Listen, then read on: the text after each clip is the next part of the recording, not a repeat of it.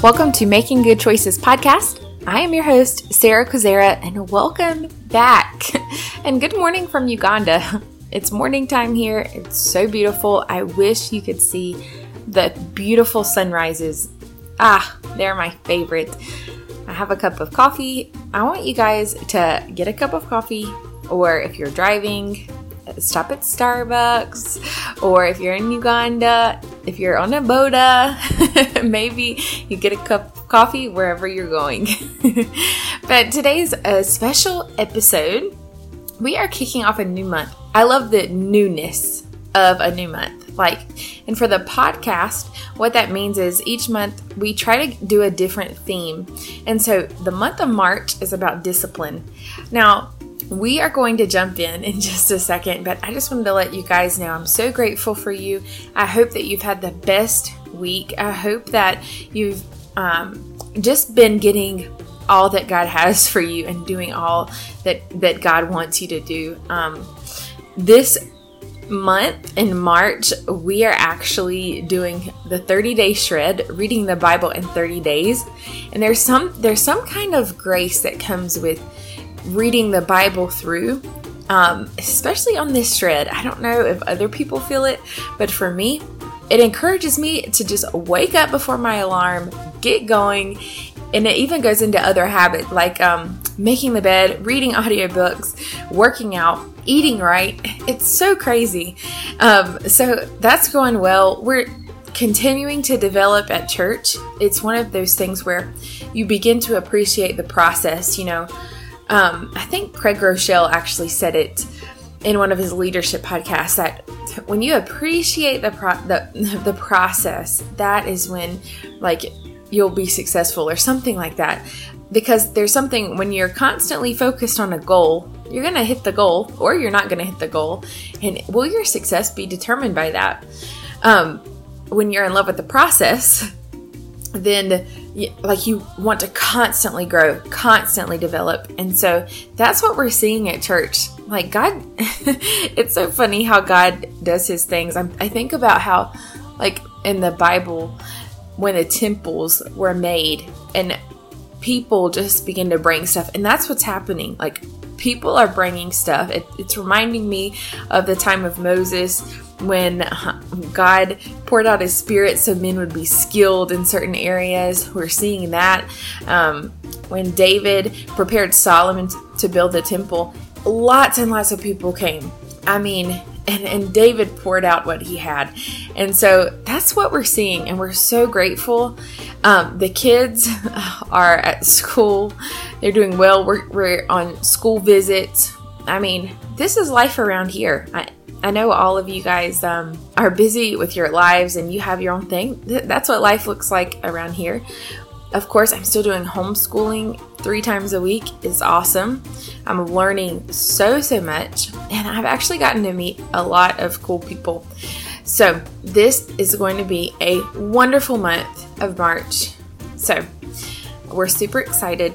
Discipline is the theme for March, and we have some great episodes. We have some great interviews coming your way. So we are going to jump in. We are going to look at Hebrews chapter 12. All right, so let's jump in. We are going to talk about discipline, and we are going straight to the Bible. There's something that, you know how when you start something, a lot of times God gives you vision for it after you start, kind of like when he told Abraham, hey, leave your land and go to a place I'll show you. Hey, we started the podcast, and every time I know that I'm supposed to speak on the podcast, the Lord gives me scripture and he gives me a Bible chapter or, Bible story. And so that's where we're going today. We're going to Hebrews chapter 12. We're talking about discipline.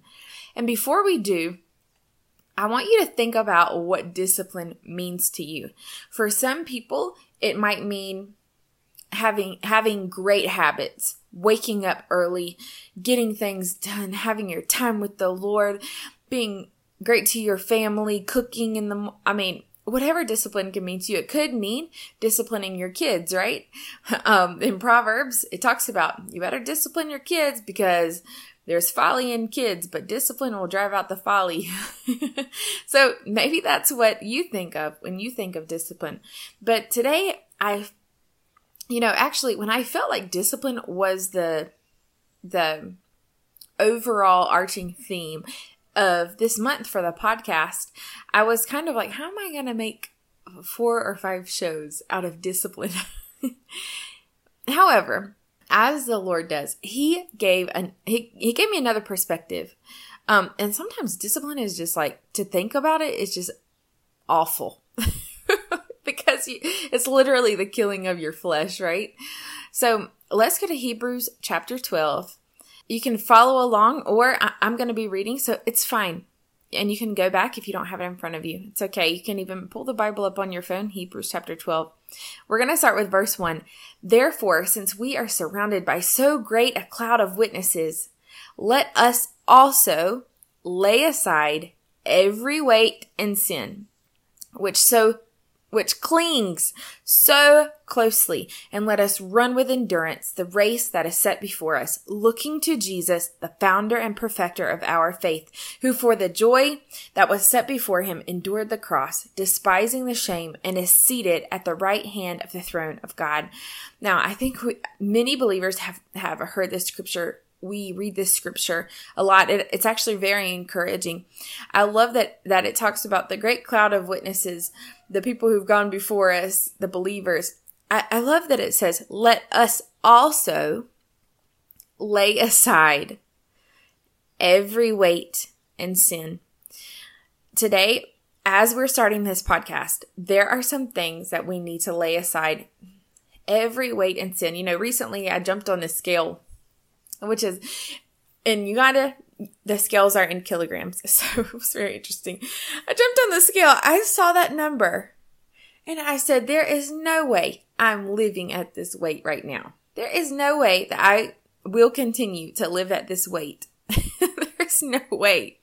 And then I began to think about, actually, this scripture came to my mind. Lay aside every weight and sin which clings so closely. There are things that can feel like weight. For me, in the physical, it was there, but also it represents the spiritual.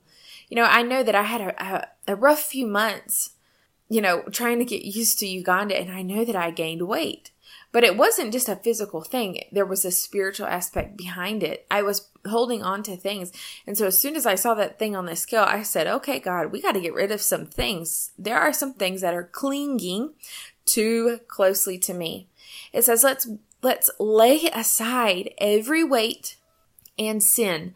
Now, when we think about sin, it's very easy to think about violating the 10 Commandments, cussing someone out, losing your temper, whatever comes to your mind when you think of sin. But Romans 14:23 says, for whatever does not proceed from faith is sin. For whatever does not proceed from faith is sin. Is there an area where you are not trusting the Lord? Or an area where you're not believing for the things that you don't see? Where you're not holding onto the evidence of things hoped for? Because what happens is when we don't proceed in faith, we then take on ourselves. We take on things ourselves instead of believing God to do what he can do. We take on the responsibility. We take on the responsibility of parting the Red Seas, which is never going to happen in our strength. We take the responsibility of raising dead things to life, which is never going to happen in our strength. In Hebrews, when it says, let us also, the great cloud of witnesses, when I think of them, I think of people who have run their race before me. But it says, let us also, which means that they have also run their race. They've also laid aside every weight and sin. So as we begin, I want us to lay aside every weight and sin. For some people, it's going to take time with the Lord. It might take iron sharpening iron as people sharpen each other. And then let us run our race with endurance, the race set before us. Actually, the word clings, the weight and sin that clings so closely to us. In the Greek, that word clings means it encircles us. It's what we can see. So when I think about sin being something that is not proceeded from faith, I think about us seeing the world around us, getting caught up in the cares of the world, doing things to protect ourselves out of the cares of the world, So we can't run our race that is set before us, and we probably can't even see it. We probably can't even look to Jesus until we lay aside those things which so easily cling to us. They trip us up. The founder and perfecter of our faith, who for the joy that was set before him endured the cross, despising the shame, and is seated at the right hand of the throne of God. Verse 3 says, consider him who endured from sinners such hostility against himself, so that you may not grow weary or faint-hearted. Why do we consider him? So we don't grow weary or faint-hearted. In your struggle against sin, you have not yet resisted to the point of shedding your blood. Now, consider him. I think about when I consider my husband, I think about his thoughts before I make a decision, before I make an action. When we consider Jesus, who endured, we think about what he did. We think about his life. We think about his mind. The Bible says we have the mind of Christ. He endured hostility from sinners against himself. When I think of hostility, I think of like a brick wall. When we're talking about discipline, if there's hostility, this discipline thing that we're going to dive into today, this is going to break down that wall.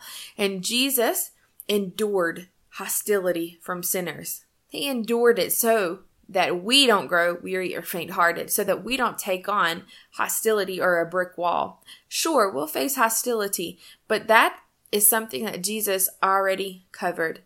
He already dealt with it. In your struggle this is verse 4, in your struggle against sin, you have not yet resisted to the point of shedding your blood, which Jesus did. This is proof. I love how the scripture puts in these gems of things to make you think. In your struggle against sin, you have not yet resisted to the point of shedding your blood. Yet Jesus, think about how hard that was to live a sinless life, right? To the point of shedding his blood, he resisted sin. Now that had to take discipline, and we're about to find out what that is all about. It's funny that what I just read, is in a chapter about discipline. The next verse, in verse 5, it says, and have you forgotten the exhortation that addresses you as sons? My son, do not regard lightly the discipline of the Lord, nor be weary when reproved by him. For the Lord disciplines the one he loves and chastises every son whom he receives. That is taken out of Proverbs chapter 3, verse 11. I think it's very easy to take that Proverbs. I know I read it. I love to read Proverbs often. And where it says that the Lord disciplines, that word means trains children. So the Lord trains his children, the ones that he loves, and chastises every son whom he receives. And here's the thing. Proverbs is an old covenant. Proverbs was in the Old Testament.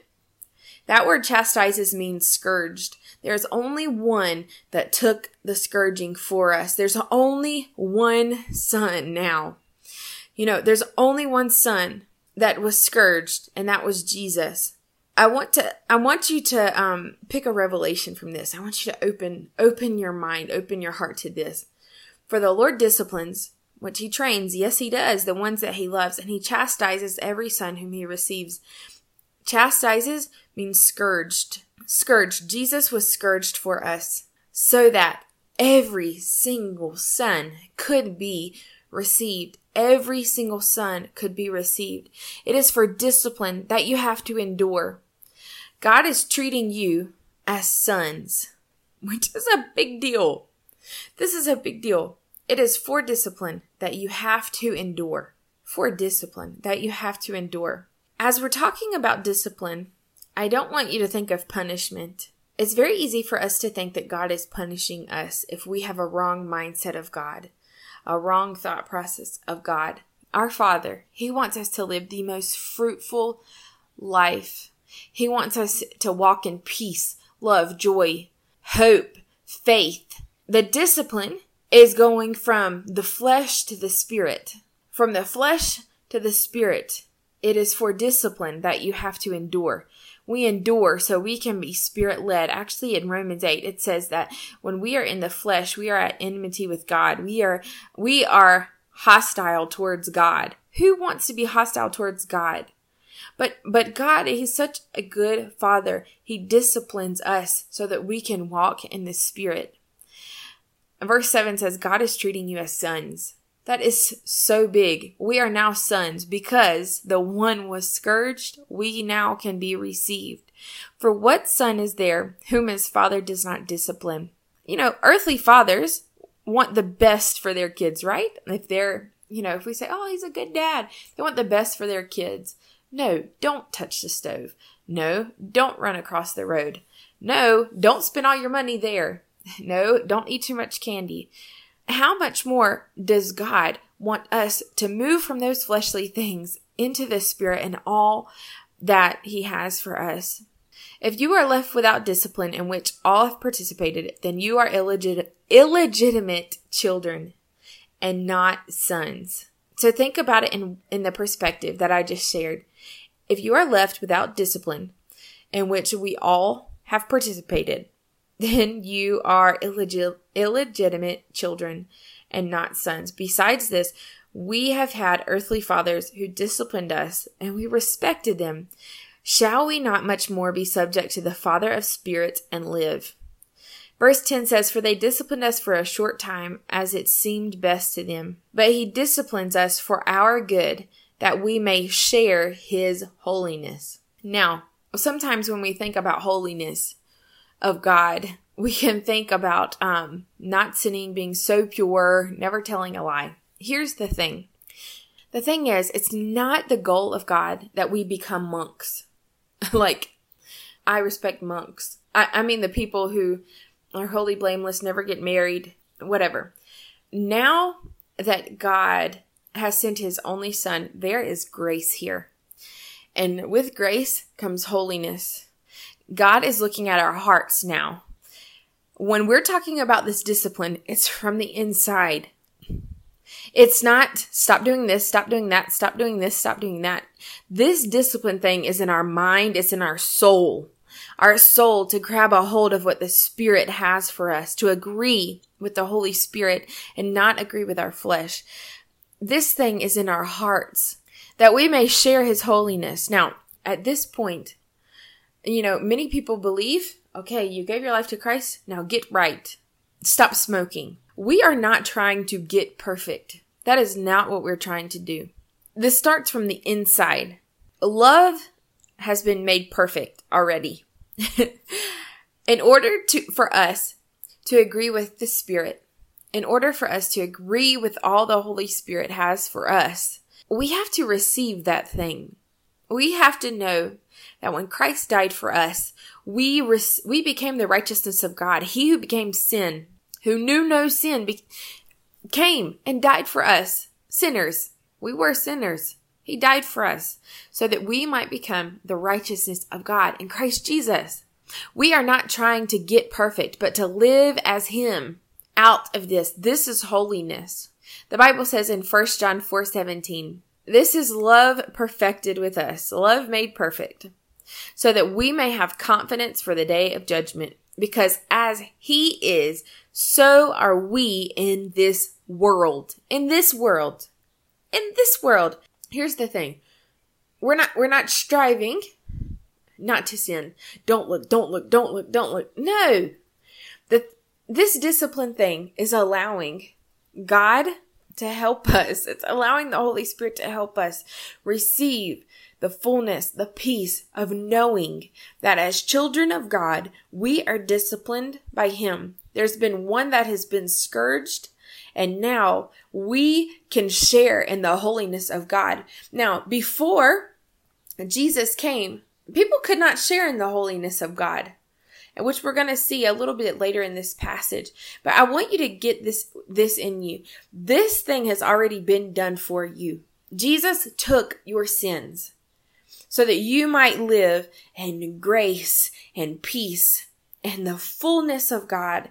I love it. I love the verse I just read. It says, as he is, so are we. Where? In this world. We are like him in this world. Now, some people think that they have to work, like the Rihanna song, that they have to just do things out of their own strength. That would be doing things out of your flesh. I don't want that. And guys, guess what?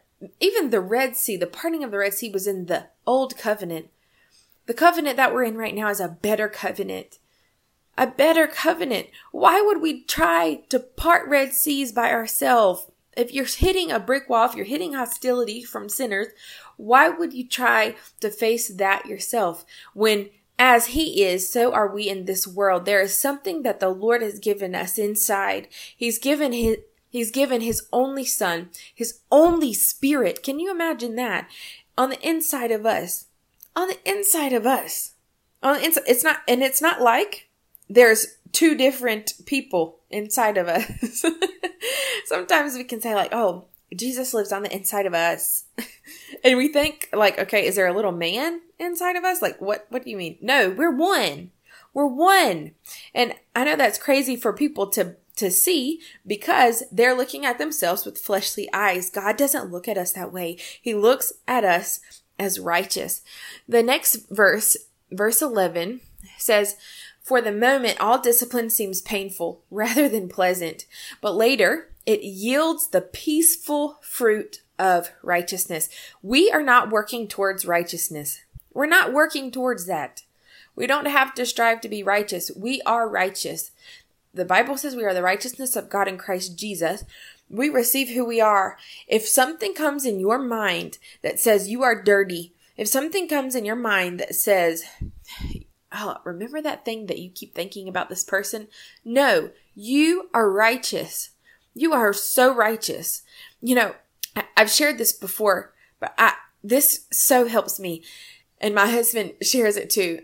If there's sin, if there's sickness, if there's witchcraft, whatever people could say against you, and that thing wants power, well, the Bible says that we are seated in heavenly places with Christ Jesus. We are the righteousness of God in Christ Jesus. That means we're seated in heavenly places. That sickness has to come on up to heaven and try to bound Jesus. If that thing cannot bind Jesus, if that thing cannot bind Jesus, then it can't bind me. And that's called a righteousness conscience. How is our conscience? This is discipline.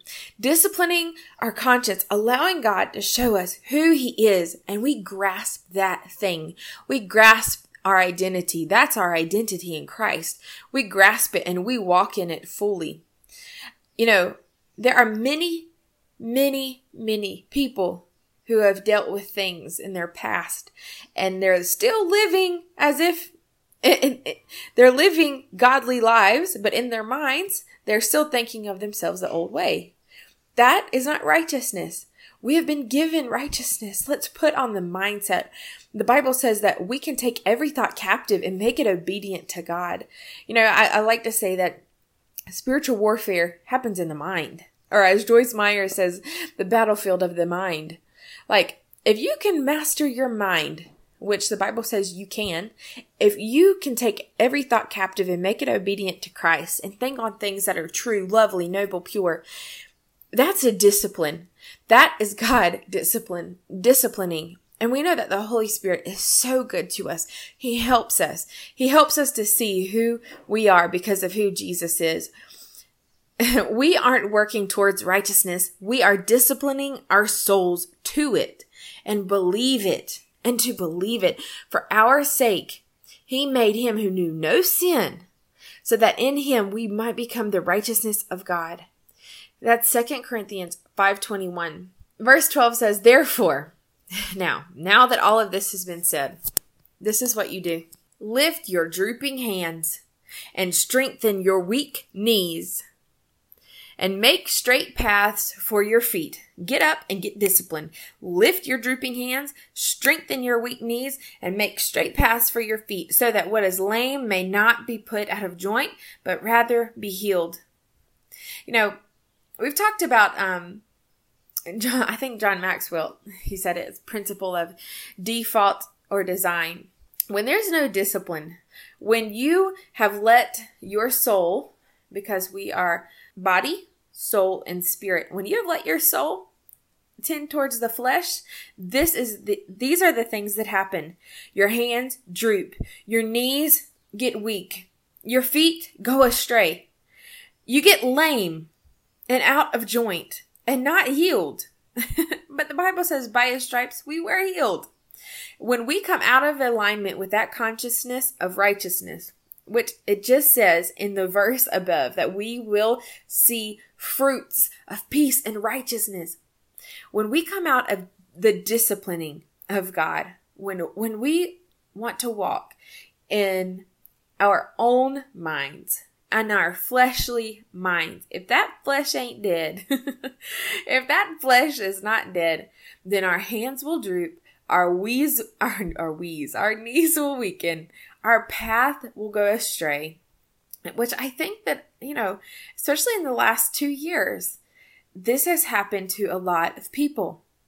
The thing is, it's with the word. The Bible says that the enemy comes to steal, kill, and destroy, but Jesus came to give life and give it to the full. We can find Matthew 13, and Matthew 13 talks about the 4 types of grounds, in Mark chapter 4 as well. It's the enemy comes to steal the word. People can think, oh, the enemy's coming against me. The enemy's coming against me. So what do? You isolate yourself. You don't share with anyone.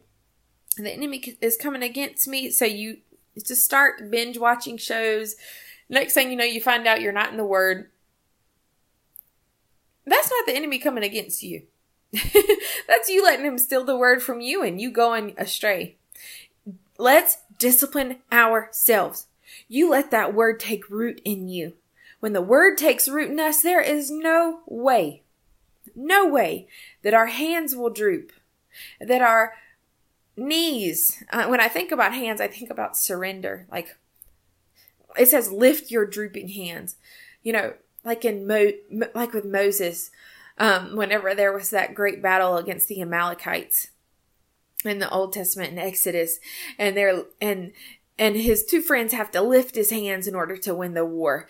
Lift your drooping hands. Surrender that thing. This is discipline. Surrender that thing to God. Strengthen your weak knees. Let's get to praying. Come on, let's get to praying. Make straight paths for your feet. I love that it's telling us to do this part. It's not saying God disciplines you. It's telling us to do it because we have to take this on. We have to take this on ourselves. This is the part. Our minds. God's not going to come in your mind and say, think this, do this. Unless we lift our drooping hands, strengthen our weak knees, and make straight paths for your feet. I love that it tells us to make straight paths for our feet. We know when we've gone astray. Get back on the path. There is no shame and there is no guilt in Christ Jesus. No condemnation in Christ Jesus. When you know that you have gone astray, get back on track. Just get back on track. If there's any part of you that is lame, let it be put back in joint and be healed.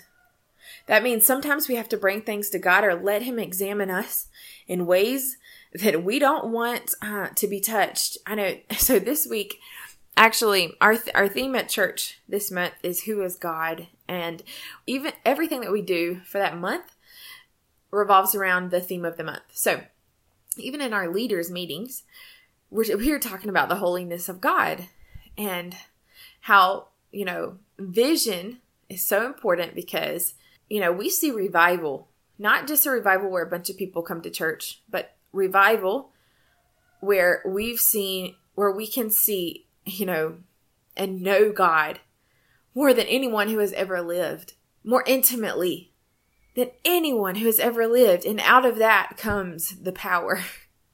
That's what we see. But we've been talking about the holiness of God, letting us taking on his nature. And what that means is letting him examine us.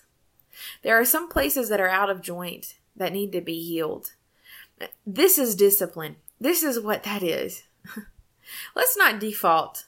Let's not be intentional, right? When we're not intentional, our hands droop. We won't be praying. Our feet go astray. Our eyes go astray even, and we become lame. Strive for peace with everyone and for the holiness, without which no one will see the Lord. We want people to fall in love with him. See to it that no one fails to obtain the grace of God. Listen, the grace of God is how we move. It's how we move. The grace of, if we do not receive the grace of God, then we're doing things out of our own strength. The grace of God is the divine enablement of God. It's him.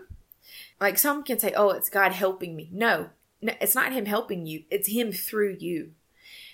People look at the Red Sea as one of the greatest miracles ever. Okay, I get that. But that was in the worst covenant. The worst covenant. That was under the law. Actually, it was before the law was even given to Moses. That thing was under the worst covenant. We're under something where God has literally said, I'm going to dwell in you and I'm going to move in you. When we take on that consciousness, there is nothing that God cannot do. When we say, God, have your way here, have your way. And I believe every single thing. I believe so big. I believe every word that you say. I believe every thought that you've given me. I believe the plans that you have for my life are way, way, way bigger, and it's going to make people uncomfortable. And I believe that. Let's go ahead and discipline me, and we're rolling out.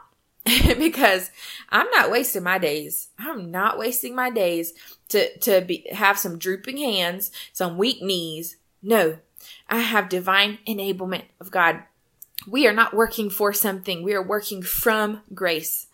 It says that no root of bitterness springs up and causes trouble, and many become defiled by it, that no one is sexually immoral. Now, that's what happens when we're trying to do stuff out of our own strength. That's what it means by our feet going astray.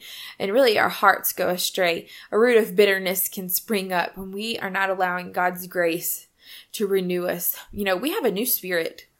We have the Holy Spirit when we get saved. Now, I love how our pastor says it. Does that mean that all of a sudden when we get saved, we are a new creation? So we lose 50 pounds the day we get saved?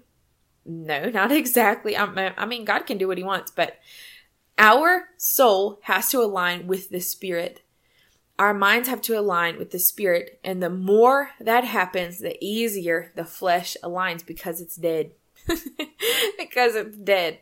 So I love this scripture. After he says, obtain the grace.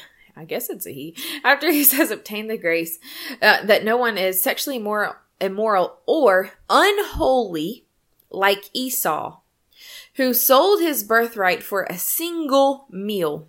For you know that afterward, when he desired to inherit the blessing, he was rejected. For he found no chance to repent, though he sought it with tears. This thing says, make sure no one is sexually immoral or unholy like Esau. My question is, why does it use Esau? The one who sold his birthright for a single meal. Esau was Jacob's twin in the Bible. Jacob's twin. Except Esau was the older of the twins. And even whenever they were in the womb, the Lord told their mom, you have two nations in you, and the older will serve the younger. Which is out of order in our natural eyes, right? So what happens is Esau gets discontent. He sells his birthright for a single meal. Now, poor Esau. I don't love that the Bible has to use him. I feel kind of bad for Esau. But it says, make sure no one is sexually immoral or unholy like Esau. Why didn't God use crazy sinners in the Bible, like the girls who slept with their dad, the guys who violated Moses, his own sons who violated Moses, Sodom and Gomorrah? Why didn't he use them? Why did he use Esau? It's the one who didn't receive his inheritance because he was focused on earthly satisfaction. That is being unholy. And in this chapter of discipline, this is all about discipline. Don't sell your birthright for a single meal. Don't sell your birthright, which is righteousness, peace, holiness, goodness, faithfulness, self-control. When we are disciplined, we can't sell our birthright. There ain't nobody who I'm going to sell my birthright to. My inheritance. That thing that says that God is moving through me. He's on the inside of me. As he is, so am I in this world. I'm not selling my birthright. That is being unholy. The unholiness is not the things that, I might find myself doing this. If I tell a lie, Lord, let me go repent. No, the unholiness is to say, I know that this inheritance is offered, right? And I'm going to sell it. For some of you who are listening, I don't know how, I know it's by the Holy Spirit you made it this far if you are not a believer in Jesus Christ, because the stuff is probably like, what?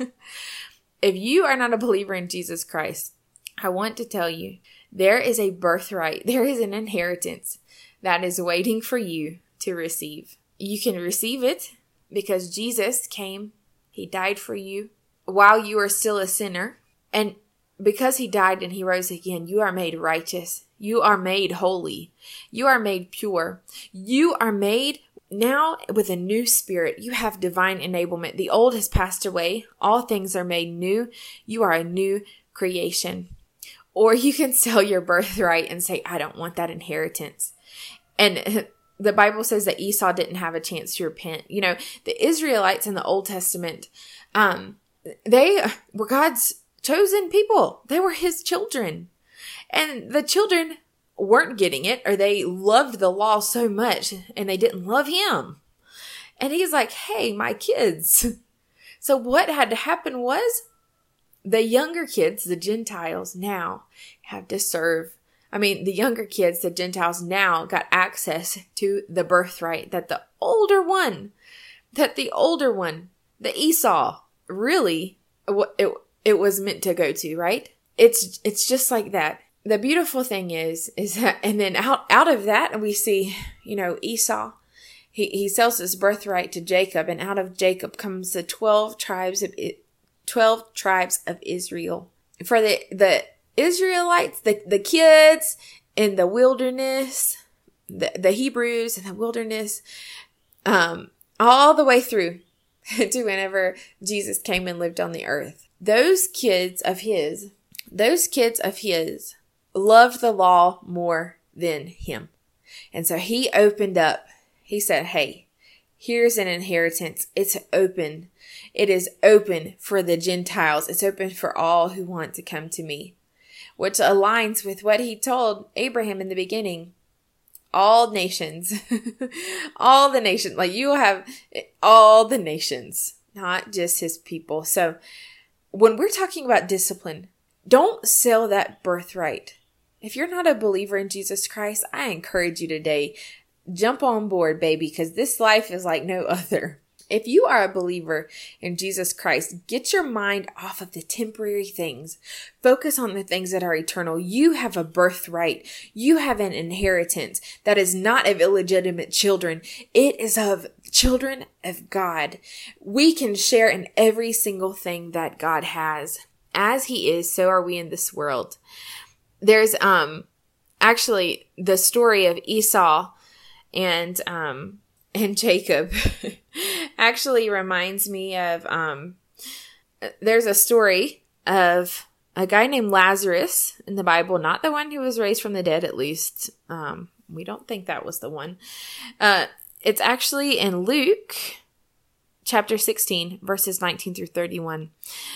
There was a rich man clothed in purple and fine linen who feasted sumptuously every day. And at his gate was laid a poor man named Lazarus, covered with sores, who desired to be fed with what fell from the rich man's table. Moreover, even the dogs came and licked his sores. And the poor man died and was carried by the angels to Abraham's side. The rich man also died and was buried. And in Hades, being in torment, he lifted up his eyes and saw Abraham far off, and Lazarus at his side.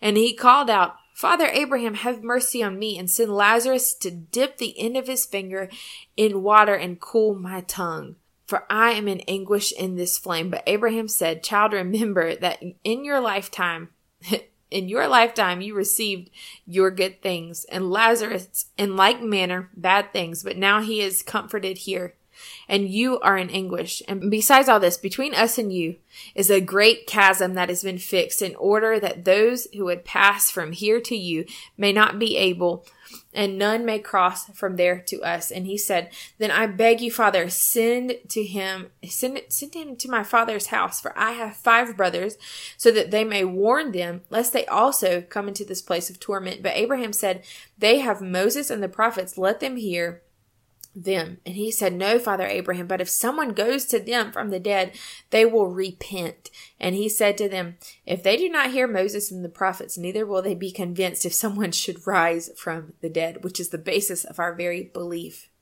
That rich man, he didn't believe. He didn't believe. Lazarus believed. The rich man was focused on his earthly inheritance. Lazarus was focused on his eternal inheritance, and he was willing to even take from what fell from the rich man's table. Esau sold his birthright for something so temporary, a single meal. What kind of things do we sell our mindsets to? What kind of thing do we sell our mindset to that is not focused on the eternal things? What do we sell our mindsets to? You know, our mindset is a part of our soul. Some people say you sell your soul to the devil. No, I don't go around saying that. But sometimes our mindsets can buy into these worldly things, or even things that believers are saying. You have the Spirit of the living God on the inside of you. Please do not get what people are saying around you and take that as the word of God. The Holy Spirit will always point you to Jesus. And his fruits are so evident. We don't have to analyze these things and say, they don't have the Lord. This one. Listen, God has called you to be like him, to be one with him, actually, to abide in him, to abide, to be a part of, to be one with, to dwell with. He's actually dwelling in you. Like Esau, without discipline, you can settle for what seems good, but it's not God's best for you. For what seems good, but it's earthly.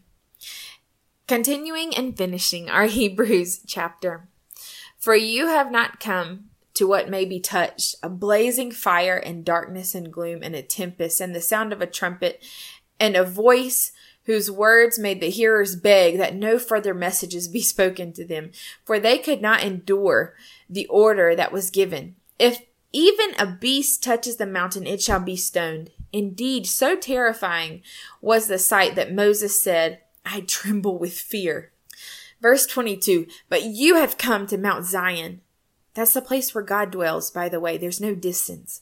You've come to Mount Zion, and to the city of the living God, the heavenly Jerusalem, and to the innumerable angels in festal gathering, and to the assembly, or the church, of the firstborn who are enrolled in heaven, and to God, the judge of all, and to the spirits of righteousness made perfect, and to Jesus, the mediator of a new covenant, and to the sprinkled blood that speaks a better word than the blood of Abel. Don't be living like you're going to Mount Sinai, thinking that there's a great chasm between you and God. This is discipline. Are you living as if, there's a passage about Mount Sinai. Moses goes up, this is Mount Sinai. This is the 10 Commandments, that whole all those chapters, right? And God says, don't let anyone touch the mountain. There's a distance because of sin. There's a distance between the people and me. Even if a beast touches it, it's dead. That's Mount Sinai. But now I told you we're in a better covenant. The Bible says that it just told us, but you are at Mount Zion. Mount Zion is the place where God dwells. The place where he dwells. We are one with him. The disciplining is disciplining our minds from thinking that we are a Mount Sinai people when we're actually a Mount Zion people. Oh, guys, I want you to get this. Discipline, allowing God to discipline us and taking responsibility for our discipline is not allowing ourselves to be a Mount Sinai people when He has called us to be a Mount Zion people. There is no distance from us. We can come so close to Him. The Bible says in James, we draw near to Him, He draws near to us. He's more eager to love you. He is more eager to provide for you. He's more eager to share the things that He has with you, to extend Himself through you. That's grace. He's more eager to do that than He could do with Mount Sinai. Why? Because our sins have been paid for. Anything that you are thinking about today that is separating you from God is a lie. It's a lie. If you are a believer of Jesus Christ, you can have as much of God as you want. As much as you want.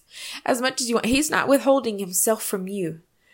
He's not up on a mountaintop. Some people are like, God is looking down on you from the mountaintop. He's looking down. He's watching what you're doing. If that's true, then I must be on the mountaintop too, because we are one with each other. Don't let yourself be so undisciplined that you think you are Mount Sinai people, which is what the enemy wants you to think. That's why he wants to steal the word, because he's jealous. He wants you to think that you're a Mount Sinai kind of people where you have to fear. Even Moses said, I fear. I fear. Even Moses was fearful, and he even put a veil over his face after spending time with God just because his face was shining and he was different. That's not who we are. Paul actually says that we are more bold than Moses. We are a Mount Zion people. We are one with the Lord. We abide in Him. He is the vine and we are the branches.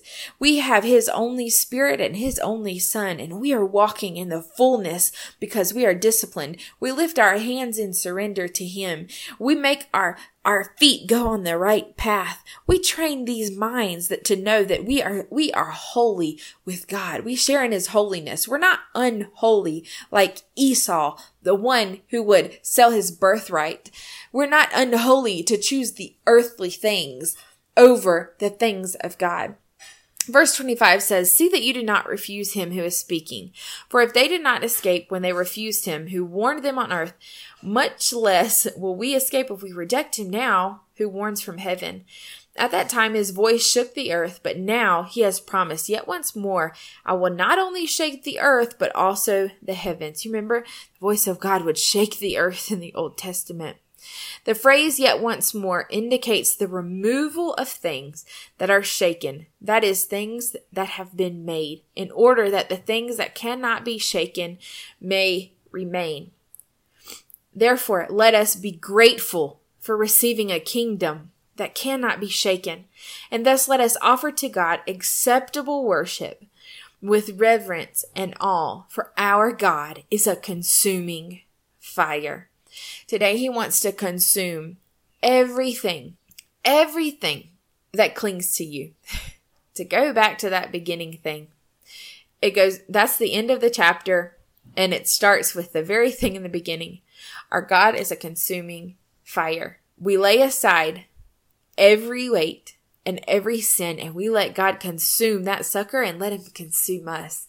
We come to Him with gratefulness that we have received a kingdom that cannot be shaken. We come to Him with acceptable worship. That's our response to discipline. A lot of times people will say, oh, one person can change the world. You can change the world. We not only can change the world as believers, we have a mandate to change the world. In Genesis 1:28, it says, and God blessed them, and God said to them, be fruitful and multiply and fill the earth and subdue it, and have dominion over the fish of the sea, over the birds of the heavens, and over every living thing that moves on the earth. In that verse, it says God blessed them. That's past tense. God has already done the thing. He's already done the thing. He's already healed you. He's already set you free. He's already blessed you. And now we have a command to be fruitful and multiply. Because Jesus came, He redeemed us from the curses, every curse. He hung on a tree, as Galatians 5, I think it's Galatians 5, I know it's Galatians. He hung on the tree, took every curse, maybe Galatians 3, yeah. He took every curse. Now we're back at the same mandate that he gave in the beginning. He blessed us, and now we have even more. He's within us now. Adam and Eve didn't have the Spirit dwelling within them. We have the Holy Spirit, the very one who created the heavens and the earth, hovered over the waters, raised Jesus Christ from the dead, parted the Red Sea. We have that Holy Spirit. We have been blessed. And God said to them, and he's saying to us, be fruitful and multiply, fill the earth and subdue it. The word subdue means to take into bondage. Let's take this earth into bondage. There are some things we're going to have to kick out of this earth. We are the light. The light has to shine and extinguish the darkness. I think about a room full of light and a person trying to hide there. It can't hide. Our job is to subdue the earth, subdue it, take it into bondage. To do all of this, we have to receive that we have been blessed. We have to receive the discipline of God, not making us into something. He already did that. But how to receive. Discipline is living by faith, receiving all the promises that God has given us. Discipline, like in John 14, is being a child, not an orphan. Aligning our minds with that of, hey, Esau, he might have sold his birthright. I ain't selling my birthright. Let me go ahead and get this good blessing. I don't care if I'm the youngest of the family. I don't care if I'm the black sheep of the family. This is my blessing, that I am one with God. John 15, verses 1-5 says, I am the true vine, and the Father is the vine dresser. Every branch in me that does not bear fruit, he takes away. And every branch that does bear fruit, he prunes, that it may bear more fruit. Already you are clean because of the word I have spoken to you. Hey, already. You don't have to clean yourself. Guys, you don't have to clean yourself. Already you are clean. When you believe that thing, just watch. Just watch. Smoking, if smoking is an issue, it's going to be taken away. If alcoholism is an issue, or you like to be a little too comfortable with the alcohol, it's going to be taken away. You're already clean because of the word. Abide in me and I in you, as the branch cannot bear fruit by itself unless it abides in the vine. Neither can you unless you abide in me.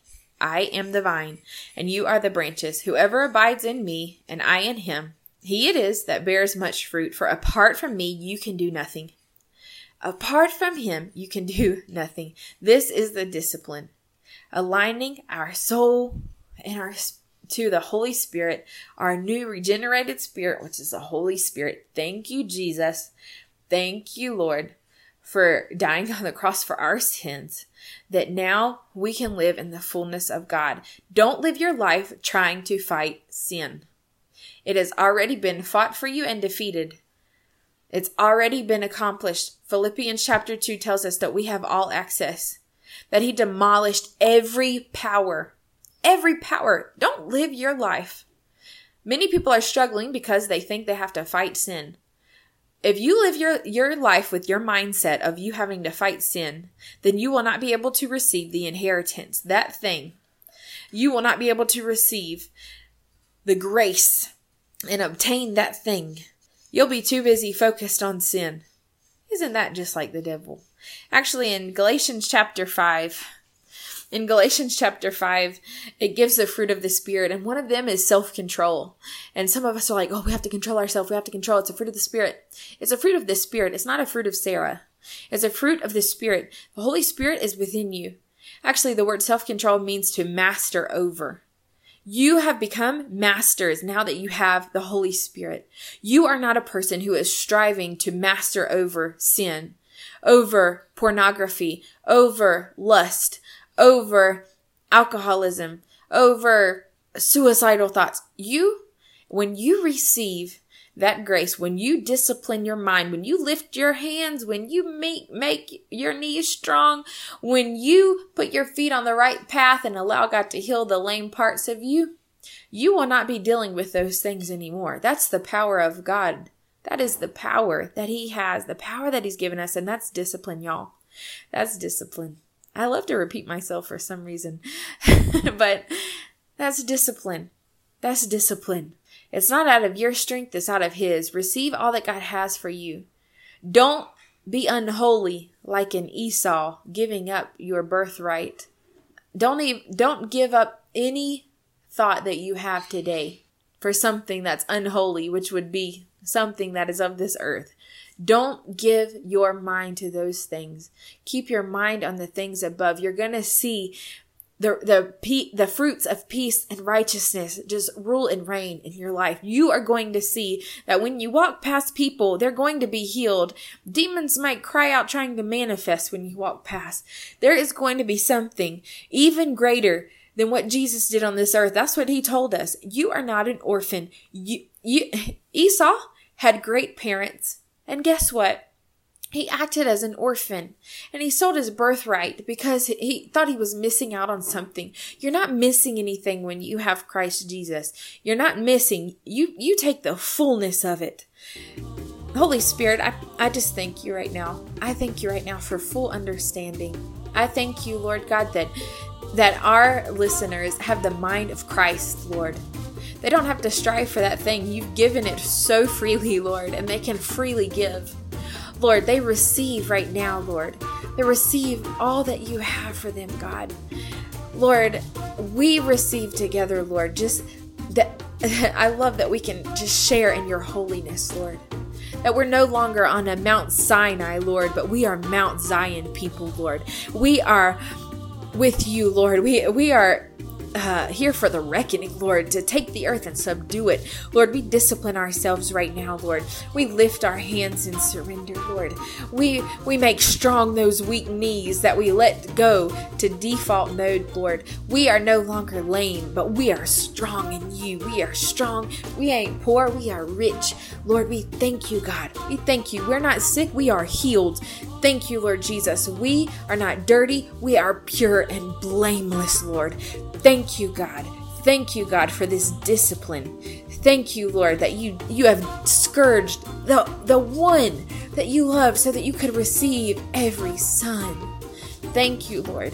Thank you, Lord. Thank you, Lord, for these people, Lord. Thank you, Lord, for making Good Choices podcast. And I thank you, Lord, that they go out, they have a great rest of their weekend or week whenever they're listening to this, God. And thank you that we get the opportunity to come back together again next week with a great interview. In the mighty name of Jesus we pray. Amen. Make good choices.